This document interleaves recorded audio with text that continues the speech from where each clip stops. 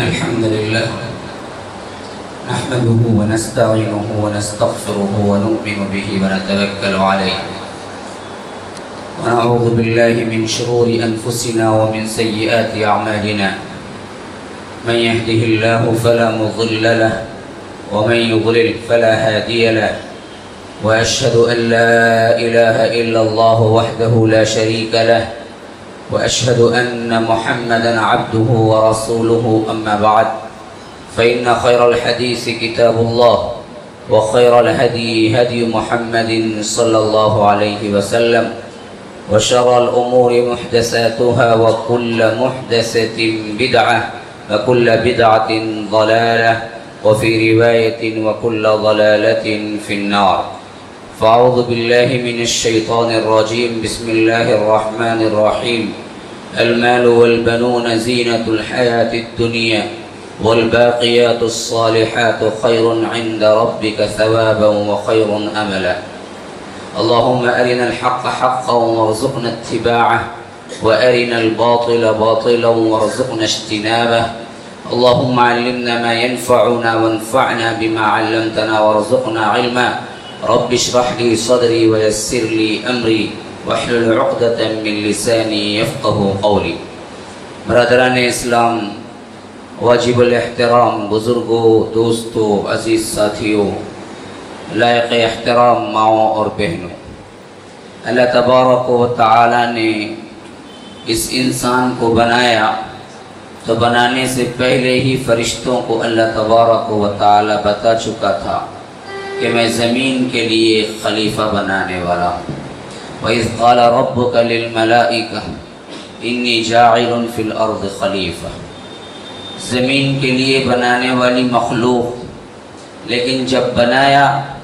تو جنت میں رکھا جیسا کہ اللہ تبارک و تعالی فرماتا ہے وَيَا آدَمُ اسْكُنْ أَنْتَ وَزَوْجُكَ الْجَنَّةَ کہ آدم کو ہم نے مخاطب کیا کہ اے آدم اور اس کی بیوی حوا دونوں سے کہا کہ تم جنت میں رہو سکون کے ساتھ فَكُلَا مِنْهَا رَغَدًا حَيْثُ شِئْتُمَا جو کچھ چاہتے ہو کھاتے رہو جس میں مزہ ہے وہ سب چیزیں استعمال کرو وَلَا تَقْرَبَا هَذِهِ الشَّجَرَةَ لیکن اس درخت کے قریب نہ جانا فَتَكُونَا مِنَ الظَّالِمِينَ پھر تو تم ظالموں میں شمار ہو جاؤ گے تو اللہ کہتا ہے کہ فَأَزَلَّهُمَا الشَّيْطَانُ عَنْهَا کہ شیطان نے آخرکار انہیں ان کے اس حیثیت سے پھسلایا انہیں دھوکہ دیا فَأَخْرَجَهُمَا مِمَّا كَانَا فِيهِ جس میں وہ تھے وہاں سے انہیں نکلوا کے چھوڑا اور ہمیں مخاطب کر کے فرماتا ہے سورہ اعراف کے اندر کہ کما اخرجک ربک من بیتک بالحق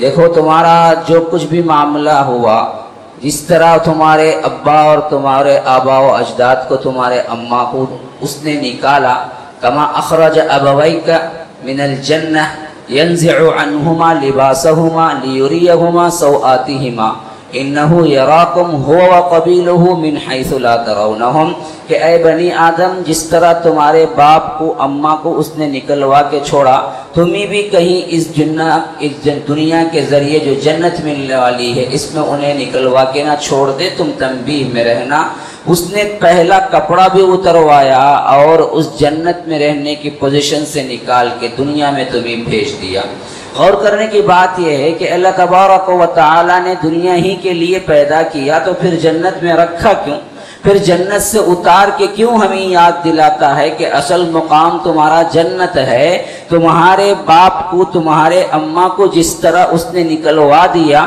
اس طرح تمہیں بھی نکلوا کے چھوڑے گا اس بات سے متنبہ رہنا کہ ان الشیطان لکم عدو فاتخذوه عدوا انما يدعو حزبه ليكونوا من اصحاب السعیر کہ یہ ازلی دشمن ہے ہمیشہ دشمنی کیا پیدا ہونے سے پہلے بھی دشمنی کیا اور یہ دشمنی یہاں تک قائم رہے گی جب تک کہ قیامت نہ آ جائے تم بھی اس کو دشمن ہی سمجھو کیونکہ وہ ہے ہی کیا ہے ایسے وقت میں ہاتھ چھوڑنے والا جبکہ کیا ہے انسان کو ضرورت ہوتی ہے ان الشیطان کان للانسان عدوا مبینا کہ یہ کھلا ہوا دشمن ہے انسان کا اب ان تمام آیتوں میں ایک بات ہمیں ملتی ہے خواہ ہم زمین کے لیے پیدا ہوئے جس کا نام دنیا ہے لیکن اصل میں ہمارا ٹھکانہ جنت ہے اللہ تبارک و تعالیٰ نے اس بات کو یاد دلانے کے لیے ہمارے باپ اور ہمارے اماں کو سب سے پہلے جنت ہی میں رکھا، پھر اس کے بعد دنیا میں بھیجا، حالانکہ دنیا ہی کے لیے اللہ نے پیدا کیا تھا، اس بات کو ذہن نشین کرانے کے لیے کہ تمہارا اصل ٹھکانہ تو جنت ہے، لیکن اس کو پانے کے لیے تمہیں دنیا میں بھیج رہا ہوں۔ تو معلوم ہوا اللہ کے رسول صلی اللہ علیہ وسلم کے اس قول کا عین مطابق، ان الدنیا مزرعۃ الآخرہ، یہ آخرت کی کھیتی ہے۔ دنیا میں کیوں آئے؟ دنیا میں کیوں آئے؟ دنیا کیا ہے؟ آج کی عنوان میں نے یوں باندھا ہے کہ دنیا قرآن و سنت کی روشنی میں۔ تو سب سے پہلی چیز ہمیں اس کے لب لباب اور اس کے اطراف جو تعارف کی چیزیں ہیں یہ ہمیں خلاصہ مل جائے تو پھر نہ ہمیں بھٹکنے کی کوئی چانس ہے، نہ ہم دنیا کو اٹھا کے جہاں جیب میں رکھنا ہے دل میں رکھ لیں گے، نہ دنیا میں اتنے منہمک ہو جائیں گے کہ آخرت کو بھول جائیں گے۔ رمضان المبارک کا مہینہ ہے اور رمضان المبارک بھی اس تیزی سے گزر رہا ہے کہ گزشتہ جمعہ آئے ہوئے لگ رہے تھے، لیکن ایک جمعہ مسلسل ختم ہو گیا اور آج 13 روزہ ہے، تقریباً آدھا مہینہ گزرنے کے قریب ہے اور صرف آدھا مہینہ ہمارے پاس باقی ہے، جبکہ ایسے محسوس ہوتا ہے کہ ابھی چاند دیکھنے کا پکار کانوں میں سنائی دے رہا ہے کہ آدھا مہینہ گزر چکا ہے۔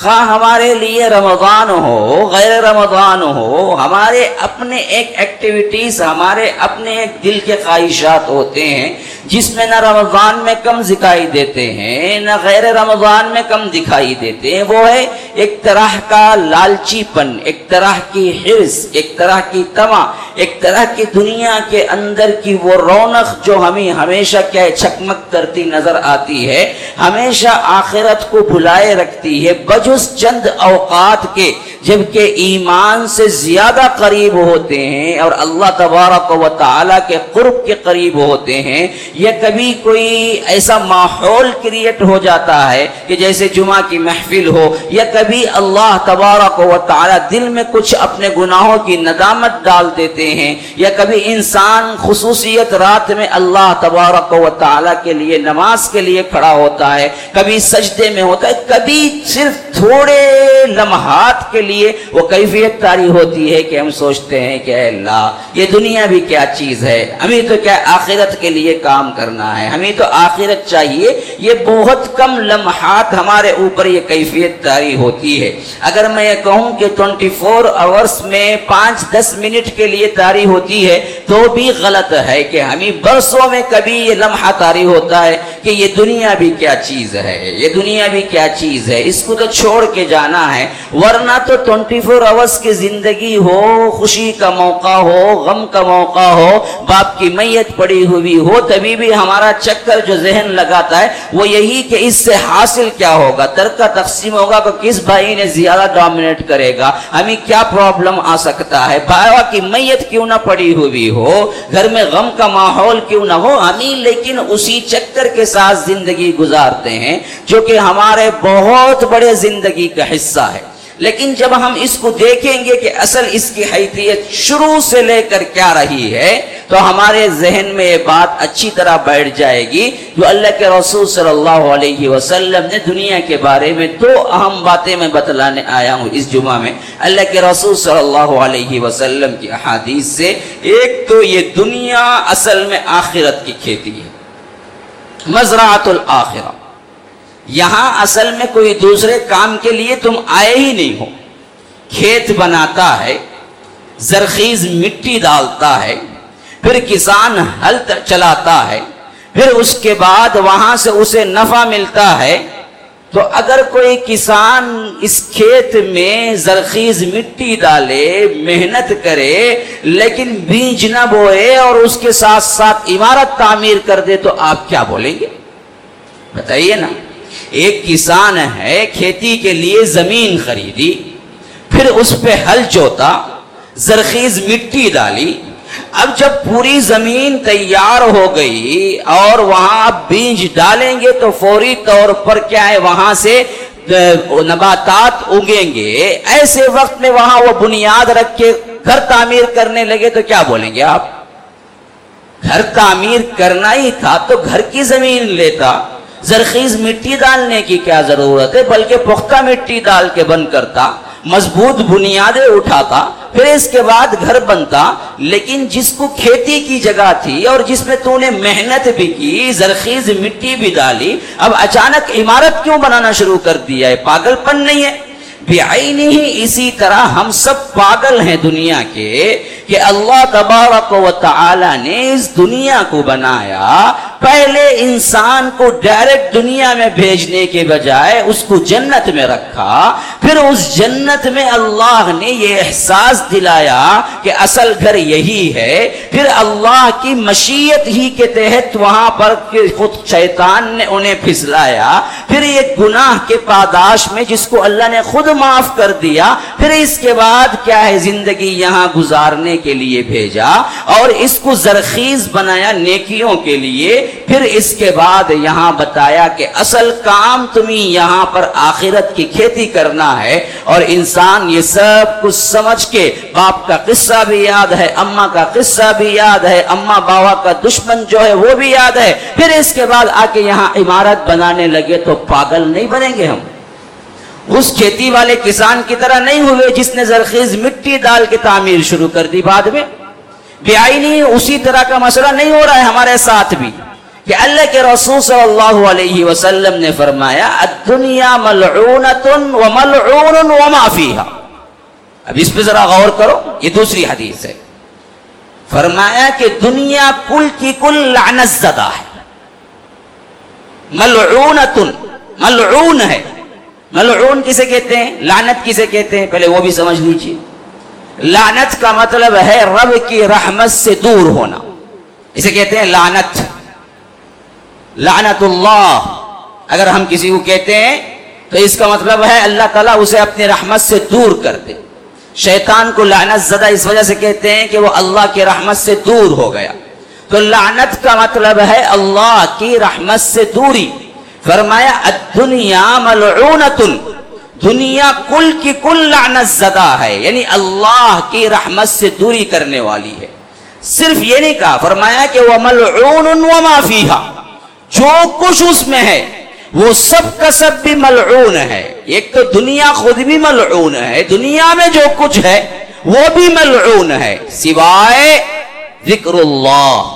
نمبر ایک، یا تو اللہ کے ذکر ذاکر بنو، اللہ کے ذکر میں منہمک رہو، وعالم ومتعلم، یا تو عالم علم سیکھنے والے بن جاؤ یا تو علم سکھانے والے بن جاؤ۔ ان تینوں کے علاوہ جو کام بھی ہو رہا ہے نا وہ کام اصل میں یہاں لعنت زدہ ہے دنیا کی حیثیت سے، دنیا کی حیثیت سے۔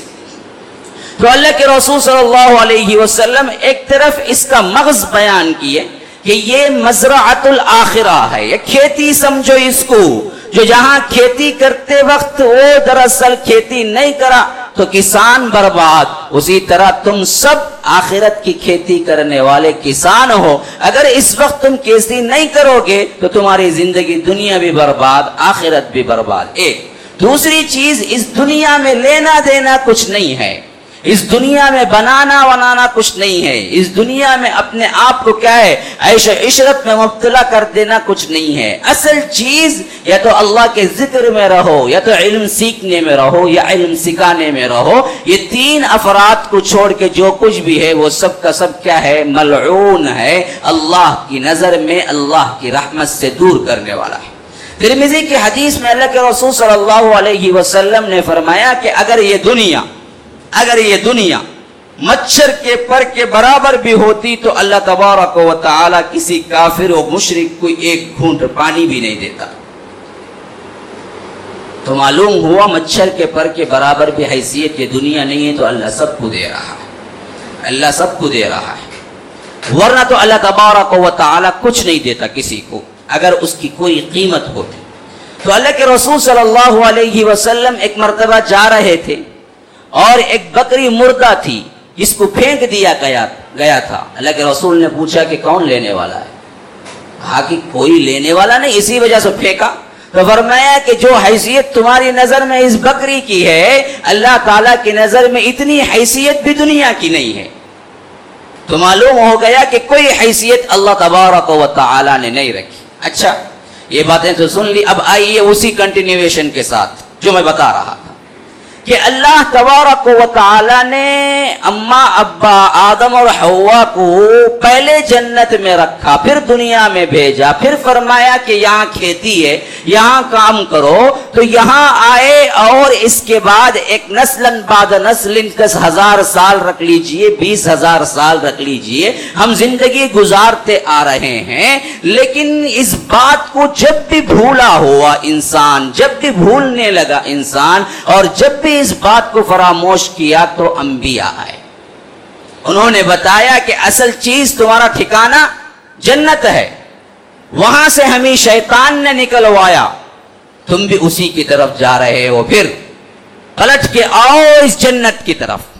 اب جہاں آخری نبی رحمت محمد الرسول اللہ صلی اللہ علیہ وسلم آئے، ان کی زندگی کا کوئی پہلو، زندگی اور سیرت کا کوئی نمونہ ایسا نہیں ہے جن میں دنیا کی رغبت کوئی چیز ہمیں 1% کے لیول میں بھی ملتی ہو۔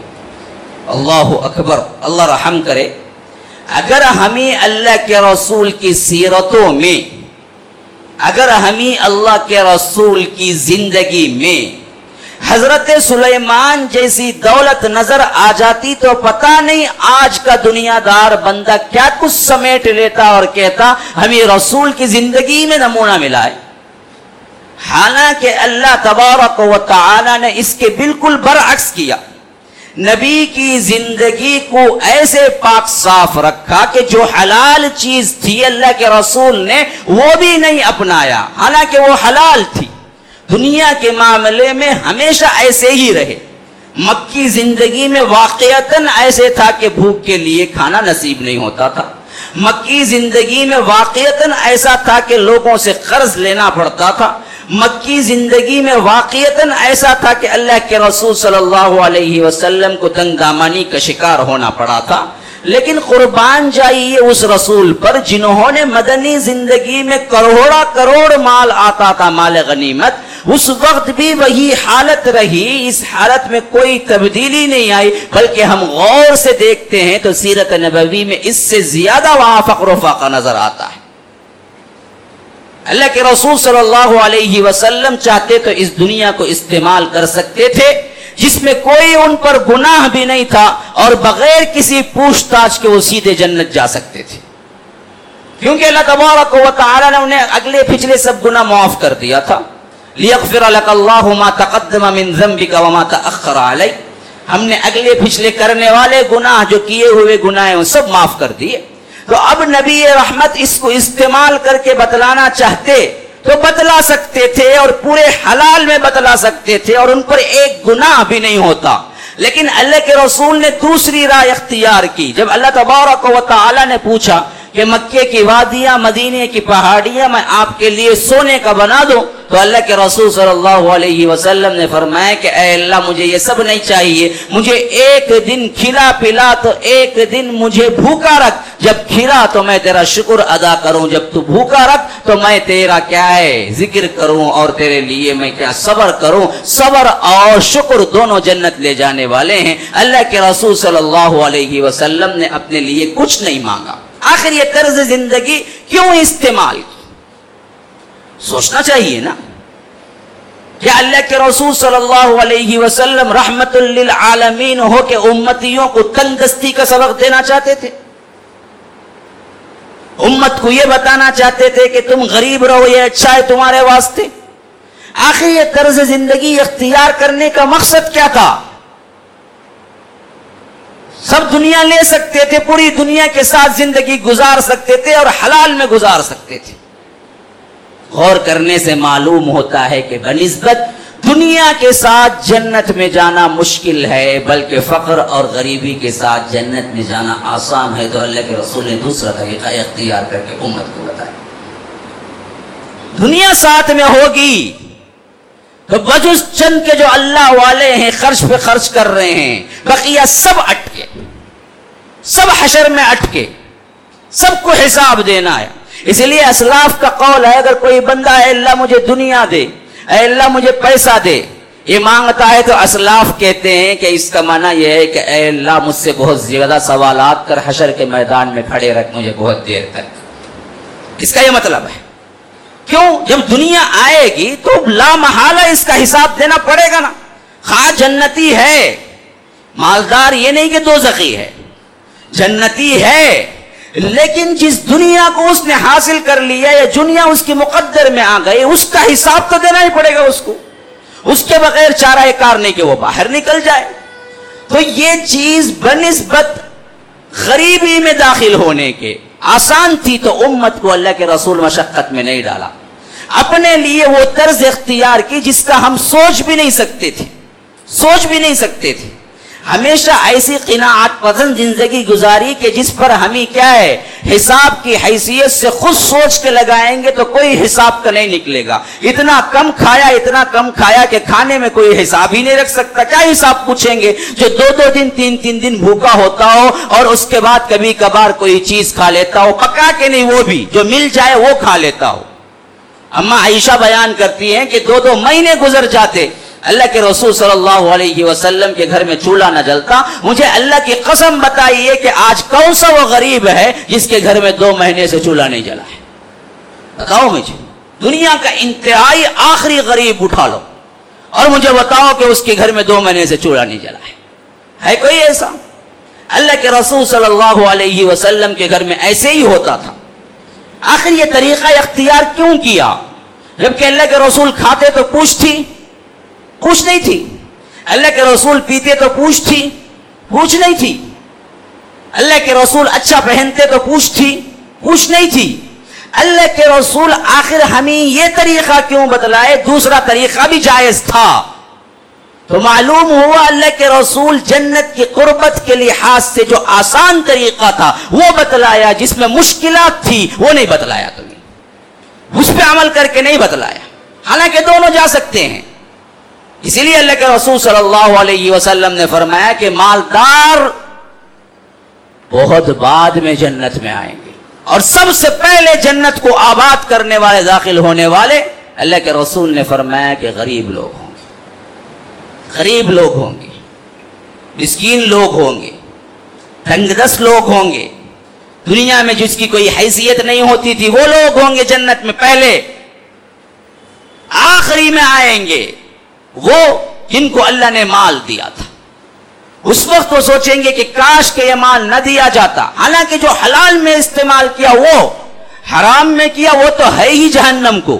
پھر اپنا حساب چکتا کرے گا تو تب کہیں جا کے جنت کو آئے گا، اگر نہیں ہوتا ہے حساب چکتا تو لانگ ٹائم پڑا رہے گا، اگر اس میں کوئی مشرک نکلا تو وہ دائمی طور پہ اس میں پڑا رہے گا۔ لیکن جنہوں نے اللہ سے ڈر کے زندگی گزارا، جو مالدار اللہ کے لیے خرچہ کرتے رہے، جو مالدار اللہ رب العالمین کے احکامات پہ چلتے رہے یہاں تک کہ موت آ گئی، پھر بھی ان کے لیے ایک بہت بڑا وہاں پر معرکہ سر کرنا ہے۔ وہ کیا ہے؟ اپنی دولت کا حساب دو، کہاں سے کمایا، کہاں خرچ کیا۔ لا تزول قدم ابن آدم، اللہ کے رسول صلی اللہ علیہ وسلم فرماتے ہیں کہ ابن آدم کے قدم ہٹیں گے بھی نہیں، ہلیں گے بھی نہیں، جب تک کہ اس سوال کا جواب نہ ہو جائے۔ کیا سوال؟ کہاں سے کمایا، کہاں خرچ کیا؟ اللہ کے لیے سوچئے مسلمانوں، پھر ایک مرتبہ کہتا ہوں اللہ کے لیے سوچئے، 6 مرتبہ کہتا ہوں اللہ کے لیے سوچئے۔ جس سوال کو تمہیں حشر کے میدان میں کرنا ہے رب العالمین، جس کی خبر محمد الرسول اللہ صلی اللہ علیہ وسلم نے دے دی ہے، اس پر ہمیں ایسے ہی ایمان ہے جیسے ہم یہاں پر آج بیٹھے ہوئے ہیں۔ تو یہ سوال رب العالمین تو کرے گا ہی، لیکن کبھی خود تم رات کے موقع پہ کبھی کیلکولیٹڈ بیٹھ کے سوچو تم نے کہاں سے کمایا، کہاں خرچ کیا۔ ذرا اس بات کا اندازہ تم خود کر کے دیکھو، تمہاری ندامت سے آنکھیں جھکتی ہیں یا نہیں؟ تمہارا دل خون کے آنسو روتا ہے یا نہیں؟ تمہارا کٹا چھٹا نکلتا ہے یا نہیں؟ بزنس کی ابتدا کس حرام کاموں سے شروع ہوئی، بعد میں بہت بڑے اللہ والے بن جاتے، ان کو دیتے ان کو دیتے، حج کو بھیجتے، عمرے کو بھیجتے۔ پہلے شروع کیا سب کیسے کہتے دغا بازی شروع کرتا، انہیں پہلے شروع کرا تھا کہ زبی دبا کو مان لے لیتا، چرا کو بھاگ کو آ جاتا، اس کے بعد ایک بزنس شروع کرتا نیا لوگوں کو دکھانے کے بعد اس میں بڑا آدمی بن جاتا تو لوگ سب کیا بولتے ہیں کتنے بڑے پیسے والے کتنے بڑے اللہ والے. کہاں سے کمایا؟ پہلا پیسہ 1 روپیہ جو آیا کس ظلم سے آیا تیرے پاس؟ کس کا لے کے دبایا؟ اب نمبر 2 جس کو آتا نا جتنا وہ خیرات میں دکھاتا نا اس سے بڑھ کے وہ ظلم میں نمود میں نمائش میں گزارتا. یہ بھی ذرا جانچو بیٹھ کے. جب تمہیں مسجد کا سوال آیا, جب تمہیں مدرسے کا سوال آیا, جب تمہیں اللہ کے دین کے سوال آیا, 10,000 دینے پہ دل کٹتا تھا نا. جب تیرے بیٹے کی شادی آئی تو کتنے ہزار خرچہ کیا؟ ذرا حساب ڈال بیٹھ. اللہ پوچھے گا نہیں کیوں کیا؟ تیرا مال تھا, تیرا. اب بڑے لوگوں کے اور عللے تللے, ان کا ختنہ ہوتا ہے تو ایک فنکشن, عقیقہ ہوتا ہے تو ایک فنکشن, بچہ پہلے مرتبہ الف با پڑھتا ہے تو مکتب کا ایک فنکشن. کیا ہے؟ ہر ایک کو دعوت. بڑے صاحب فنکشن ہے, بڑے صاحب یہ ہے, آؤ پڑھ کو بھوکو. تیرے پاس 1 روپیہ بھی نہیں رہتا تو کب بلاتا تو کسی کو؟ تیرے کھانے کے لالے پڑے ہوئے ہوتے تو کون سے فنکشن کرتا تو؟ اب جو اتنے فنکشن کر کر کے کھلایا, کہاں سے کھلایا؟ کس مد میں کھلایا؟ کہاں سے آیا پیسہ؟ حساب دے رب العالمین کو. حالت کیا ہو؟ یہ سوال وہاں ہونے سے پہلے تم اپنے رات میں بیٹھ کے حساب کرو کہ آخر مجھے آیا پیسہ کہاں سے اور میں کہاں خرچہ کیا اب تک. اللہ کی قسم یاد رکھو, اللہ کی قسم یاد رکھو, اللہ کی قسم یاد رکھو, یہ ایک چیز ہماری زندگی بدلنے کے لیے کافی ہے. خواہ بیٹھنے والوں میں کم ترین درجے کا کمانے والا کیوں نہ ہو, وہ بھی آج کا مالدار ہے اس زمانے کے مقابلے میں. ہر ایک بیٹھ کے سوچے میرے پاس 5 لاکھ ہیں, کیسے آئے؟ کب کب میں نے جھوٹ بول کے کمایا, کب کب میں نے ظلم کر کے کمایا, کب کب میں نے دھوکہ دے کے کمایا, کب کب میں نے صحیح حلال کے انداز میں سیدھے سیدھے صحیح بات بول کے کمایا. کتنا اس میں حلالی پیسہ ہے, کتنا حرامی پیسہ ہے. پھر یہ حرام یا حلال میں لپٹا ہوا یہ جو پیسہ میرے گلے پہ پڑا, اس کو میں نے کیسے خرچہ کیا, کن کن باتوں میں خرچہ کیا, کن کن منمانیوں میں خرچہ کیا, کن کن چیزوں میں خرچہ کیا, کن کن اللہ کی ناراضگیوں میں خرچہ کیا. تو آپ کو ایک لسٹ تیار پوری ملے گی جہاں پر صرف اور صرف اللہ کی ناراضگیاں ملیں گی. اللہ کی رضا میں خرچہ کرنے والے بہت کم ہیں, اگر کیے ہیں تو بھی تمہارے مال کے مقابلے میں وہ بہت کم ہے. اپنی خوشیوں کے لیے, اپنی عیش کے لیے, اپنے تنعم کے لیے, اپنے گھر کے لیے, اپنے وسائل کے لیے, اپنی آرام گاہ کے لیے انسان کیا کچھ نہیں کرتا ہے. یہ سب پیسہ اگر اسراف کے حد کو چھو رہا ہو تو اللہ نہیں پوچھے گا, پوچھے گا ضرور. ان المبذرین کانوا اخوان الشیاطین وکان الشیطان لربہ کفورا.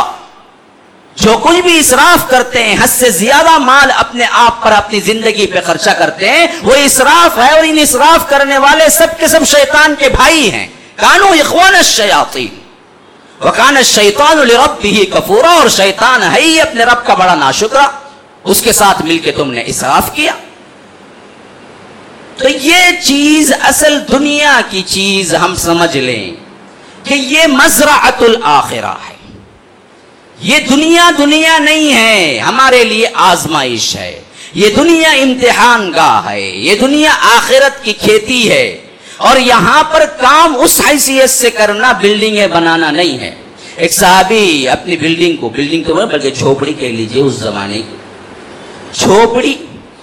جھوپڑی کا تھوڑا سا پلاسٹر گر گیا تو وہ اپنے مزدور رکھ کے نہیں, اپنے ہاتھ سے پلاسٹر نہیں کر رہے تھے. اللہ کے رسول وہاں سے گزرے, شاید ابن عمر کا واقعہ, پوچھا کیا کر رہے ہو؟ کہا کہ اللہ کے رسول تھوڑا سا کیا ہے, مرمت کر رہا ہوں مکان کی. اللہ کے رسول نے فرمایا کہ دنیا میں سب سے بیکار کام کوئی ہو سکتا ہے تو وہ مکان کی تعمیر کر رہا ہے. میں تجھے اس سے اچھا کام نہ بتاؤں. حالانکہ ایک جھوپڑی کی مرمت کیا حیثیت رکھتی ہے آج دنیا میں. یہ طرز اللہ کے رسول صلی اللہ علیہ وسلم نے کیوں اپنایا, کیوں بتایا؟ اسی ذریعے سے سب سے آخرت سب سے بہترین حل ہے جنت جانے کا. خواہ وہ بڑے بڑے لوگ کیوں نہ ہو, لیکن انہی مال کی وجہ سے رکنا پڑے گا. عبد الرحمن بن عوف صحابی رسول ہیں اور اس کے ساتھ ساتھ پھر صحابی نہیں ہیں، عشرۃ المبشرہ میں سے بھی ہیں، ان 10 صحابہ میں سے ہیں جن کو اللہ کے رسول نے اس زندگی میں نام لے کے جنت کی بشارت کی. لیکن روایتوں میں آتا ہے کہ ان کو بھی لیٹ جانا پڑے گا اس وجہ سے کہ یہ سب سے مالدار ترین صحابی تھے. صحابہ میں سب سے لیٹ، ایک روایت کے تو الفاظ ہیں 40 سال لیٹ پہنچیں گے جنت میں. وہ اللہ اکبر، وہ عبد الرحمن جن کو اللہ کے رسول صلی اللہ علیہ وسلم نے اس دنیا میں جنت کی بشارت دے دی. صرف اتنا ہی نہیں، خرچہ کرنے میں، لٹانے میں ان جیسا کوئی ثانی نہیں تھا پورے مدینے کے اندر. کبھی کبھی 18 19 اونٹوں پہ قافلے آتے تھے اور وہ جوں کا تو ایسے ہی خیرات کر دیتے تھے، 1 درہم اس میں سے نہیں اٹھاتے تھے. حتیٰ کہ اپنے طور پر اپنے اوپر یہ اصول بنا لیا اللہ کے رسول صلی اللہ علیہ وسلم کے وفات کے بعد جتنے امہات المؤمنین ہیں، جو بھی امت کی مائیں ہیں، یعنی اللہ کے رسول صلی اللہ علیہ وسلم کی بیویاں ہیں، انہوں نے اپنے اوپر یہ اصول لاگو کیا کہ ان سب کا دیکھ بھال خرچ میں اٹھاؤں گا. جب تک بیویاں زندہ رہی ان سب کا خرچ یہ اٹھاتے تھے، اور ان میں بھی عطیات کے طور پر پھر الگ سے لاکھ 2 لاکھ درہم دے دیتے تھے. کبھی کبھی اما عائشہ کو ایک مرتبہ معلوم ہوا کہ وہ کیا ہے کچھ پیسے کی ضرورت مند ہے، تو اپنا 1 لاکھ کا سرمایہ پورے کا پورا بھیج دیا. خرچ کرنے میں کوئی ان کا ثانی نہیں تھا، وہ سوچ سمجھ کے خرچ کرنے والوں میں سے نہیں تھے. انہوں نے دیا دیا دیا، لیکن اللہ نے پھر دیا پھر دیا پھر دیا. آخر انہی کا اپنا قول ہے، اللہ نے میرے ہاتھ میں تجارت کی یوں برکت رکھی ہے کہ اگر میں مٹی کو اٹھاؤں تو بھی سونا بن جاتا ہے. یہ ایسے لوگ تھے، ایسے لوگ تھے، کیونکہ یہ وہ عبد الرحمن تھے. جب وہ مدینہ پہنچے تھے تو ان کے پاس خود کھانے کے لیے، رہنے کے لیے مکان نہیں تھا. اللہ کے رسول صلی اللہ علیہ وسلم نے انصار کے ایک شخص سعد ابن الربیع کو بھائی بنا دیا، بھائی چارہ کرایا. جب مکے سے آئے تھے تو سعد ابن الربیع نے اپنے گھر لے گئے اور اپنا سامان آدھا آدھا تقسیم کیا. اور ان کی 2 بیویاں تھیں. انہوں نے کہا کہ ایک بیوی کو دیکھ لو، جو پسند ہے تمہیں وہ میں طلاق دے دوں گا. ابھی پردے کا حکم نازل نہیں ہوا تھا، تو وہ بھی ایک لے لینا، اور ہمارے گھر کا پورا آدھا سامان بھی لے لینا، تو کیونکہ تم آج سے بھائی ہو. تو اس سگے بھائی سے بھی یہ سلوک نہیں کرتا ہے. وہ اللہ کے رسول کے ایک قول پہ کر رہے تھے، یہ انتہائی اعلیٰ بھائی چارہ کی تھی. لیکن وہ بھی عبد الرحمن تھے نا، وہ کیوں لیتے؟ وہ ہم جیسے تھے کہ لاؤ لاؤ ہنڈی میں جتنا ڈالتے ہیں ہمارا اندر جاتا ہے. وہ غار کبھی بند ہی نہیں ہوتا ہے. جتنا حرص طمع کتنا مل سکتا ہے سب لے لیتے ہیں، پھر بھی کہتے ہیں کہ کیا ہے کچھ نہیں ملا. تو انہوں نے کہا کہ اللہ تمہارے اہل میں، تمہارے مال میں، تمہارے گھر میں برکت دے، مجھے یہ سب نہیں چاہیے. مجھے صرف اتنا بتا دو کہ بازار کا راستہ کدھر ہے، کیسے تمہارے گھر کو واپس آنا ہے، کیسے بازار جانا ہے، اتنا بتا دو. انہوں نے بازار کا راستہ بتایا. یہ جنگل جاتے تھے، دن بھر لکڑیاں کاٹتے تھے، لا کے بازار میں سر پہ رکھ کے بیچتے تھے. تو کچھ لے لیتا تھا تو کچھ بن جاتا تھا. پھر اس طرح کیا ہے تھوڑی تھوڑی کیا ہے ترقی کی. تو ایک وقت اللہ کے رسول صلی اللہ علیہ وسلم کی خدمت میں آئے. تو وہ جو عام طور پر دلہا ایک سینٹ لگاتے تھے، ایک عطر لگاتے تھے، تو دلہا کے لیے خاص ہوتا تھا، یعنی اس کی خوشبو سن کے لوگوں کو معلوم ہو جاتا تھا کہ یہ دلہا ہے. تو وہ عطر لگائے ہوئے تھے، وہ خوشبو آ رہی تھی. تو اللہ کے رسول صلی اللہ علیہ وسلم نے پوچھا، عبد الرحمن کیا ہوا، دلہا لگ رہے ہو، شادی کر لی؟ کہا کہ ہاں اللہ کے رسول شادی کر لی میں. کون؟ عبد الرحمن جیسی شخصیت، اتنے کلوز اللہ کے رسول سے، عشرہ مبشرہ کے اندر. اللہ کے رسول کو بتایا بھی نہیں، بولا بھی نہیں. ہاں یہاں خاجی صاحب آئے تو نکاح نہیں ہوتا اس کا. کہاں کہاں کتنے نکاح ہوتے رہیں گے، کتنے خاجی صاحب آئیں گے، کہاں سے نکل کو آئیں گے. تو اللہ کے رسول کو ہی پتا نہیں، نکاح ہو گیا. تو اللہ کے رسول صلی اللہ علیہ وسلم نے پوچھا ولیمہ کیا؟ نہیں ابھی تو ولیمہ نہیں کی. مہر دیا؟ مہر ہاں مہر دیا. کیا دیا؟ खजूर की जो बीजी होती है उतना सोना दिया मैंने। कहा कि बहुत अच्छी बात है, मेहर न दे के शादी करे, हरामकारी और जिना में और इसमें कोई फर्क नहीं है। हमारा लाखों का पैसा होता फिर भी क्या है, बाद में देंगे बोल के लिखा लेते, मर के बाद में माफ करो ले लगा, वो हालत में बिठाते उसे। उन्हें पहले से रोले को है क्या है, सोहाग लुट गया, बेवा हो गई बोल को, ऐसी हालत में लाको उसकी पेशानी की जगह बिठा को माफ कर दाल बोले तो उन्हें दिया ना, पूरी जिंदगी गुजारा ना इसके साथ, कैसा माफ हो जाता हो। जबरदस्ती उस वक्त मरने के बाद किसी को माफ करो बोले तो संगीन से संगीन दिल वाली औरत भी क्या बोलेंगी, माफ कर दालित बोलेंगे, नहीं मैयत को उठा कर मुझे दे, वहां से मोहर बोलेंगे, कहां से बोलेंगे उन्हें। असल मसला दे दो, हाँ ये चीज है बाद में भी दे सकते हैं, लेकिन जिसके लिए देने ही की नहीं हो और वो कह दे बाद में, तो वो जिना है। और हैसियत के मुताबिक भी दो। उस वक्त वो हैसियत थी कि उन्होंने सोना दिया, और खजूर की बीज की तरह तो समझिए कि 5 ग्राम 10 ग्राम तो सोना होगा, तभी तो बीज के उतना आएगा। तो दिया, इन्हों बड़े मालदार रहते, मेहर कितना 15 कम 600 का थे।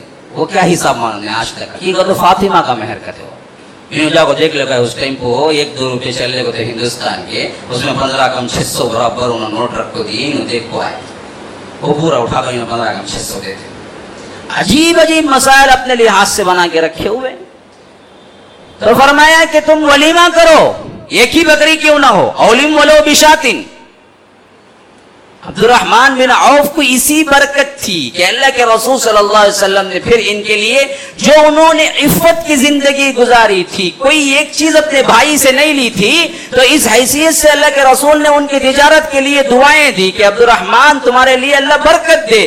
कि यही बरकत की दुआ थी कि अब्दुर्रहमान कहते हैं कि मैं मिट्टी भी उठाता तो सोना बन जाता, ऐसी तिजारत में नफा मिलती मुझे, और इस तरह मेरी क्या है बढ़ोतरी हुई, यहां तक कि सबसे मालदार तरीन थे और सबसे ज्यादा खर्च करने वाले थे। लेकिन लेकिन लेकिन फिर भी उनके बारे में ये हदीस हैं कि वो लेट पहुंचेंगे, वो परेशान होंगे।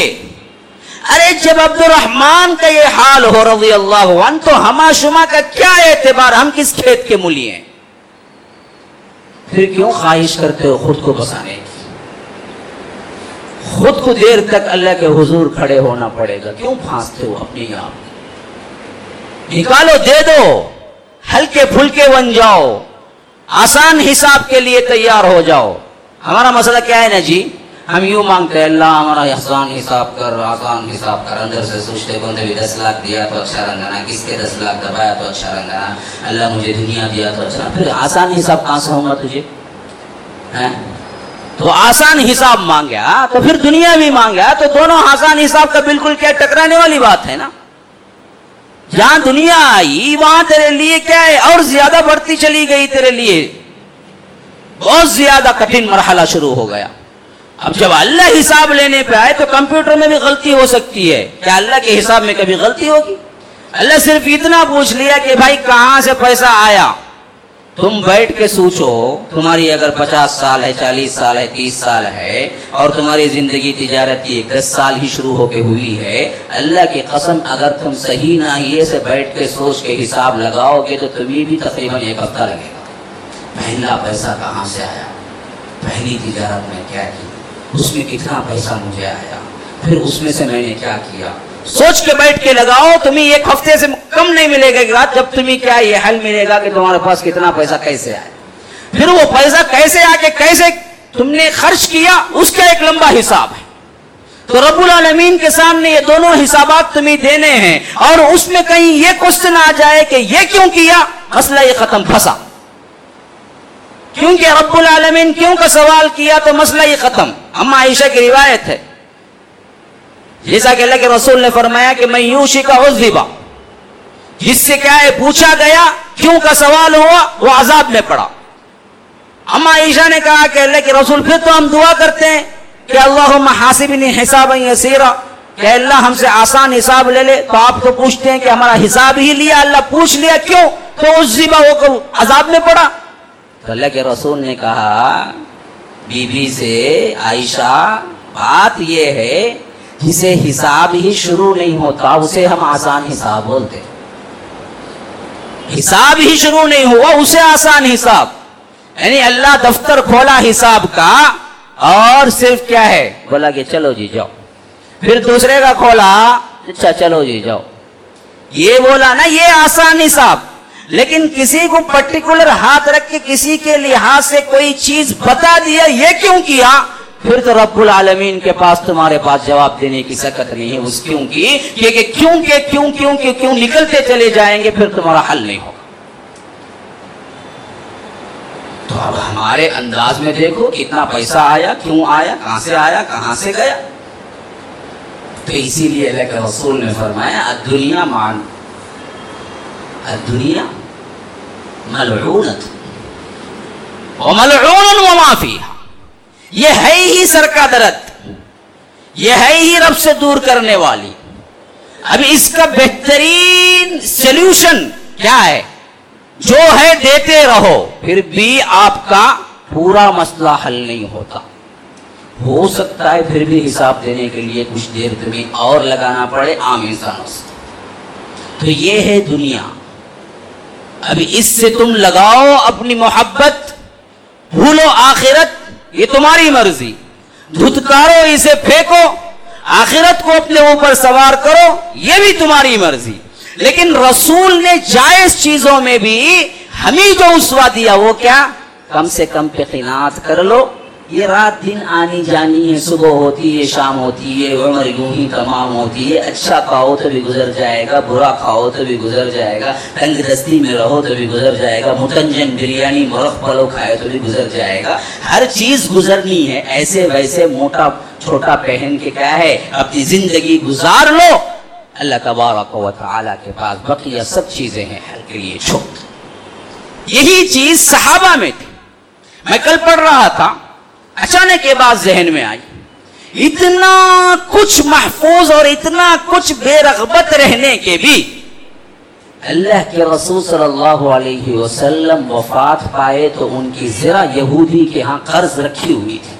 یعنی اللہ کے رسول گزرے تو قرض کی حالت میں تھے, قرض میں رکھی ہوئی تھی.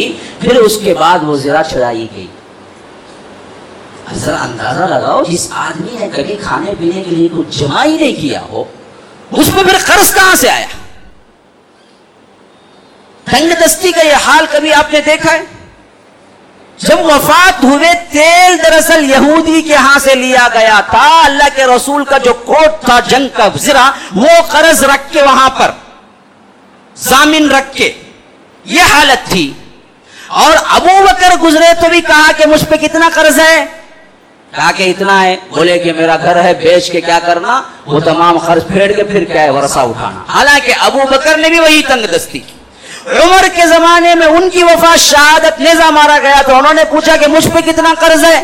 کہا کہ اتنا قرض ہے. بولے کہ میرا گھر بیچنا, پھر قرض ادا کرنا, پھر اس کے بعد گھر کا تقسیم کرنا. جنہوں نے نہ کچھ کمایا, نہ جمع کیا, نہ کھایا, نہ پیا, آخر پھر قرض آیا کہاں سے؟ یہ لوگ کماتے نہیں, جماتے نہیں, دنیا کی رغبت نہیں رکھتے, دیکھتے تک نہیں تھے, لیکن اللہ کے راہ میں دینے میں قرض لے کے بھی دیتے تھے.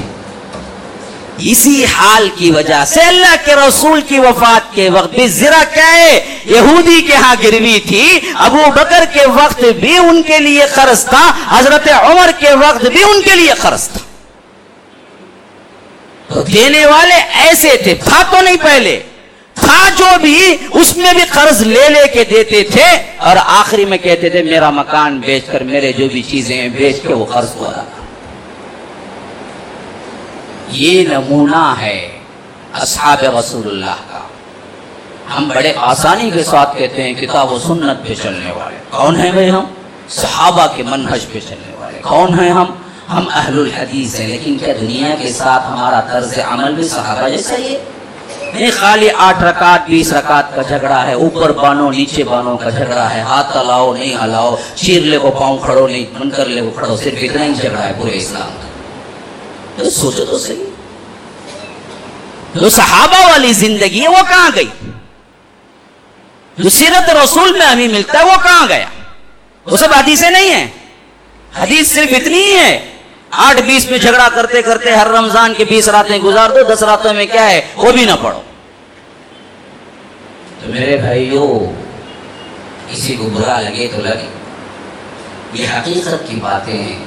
اگر انسان مبرہ ہو کے تعصب کی پٹی نکال کے دیکھے گا تو اس کو اپنا آئینہ نظر آئے گا۔ کسی کو مجھے کیا ہے طنز کرنا نہیں ہے، کسی کو کیا ہے مجھے دوسروں کے لیے کوئی تنقید کرنا نہیں ہے، اس میں میں بھی شامل ہوں۔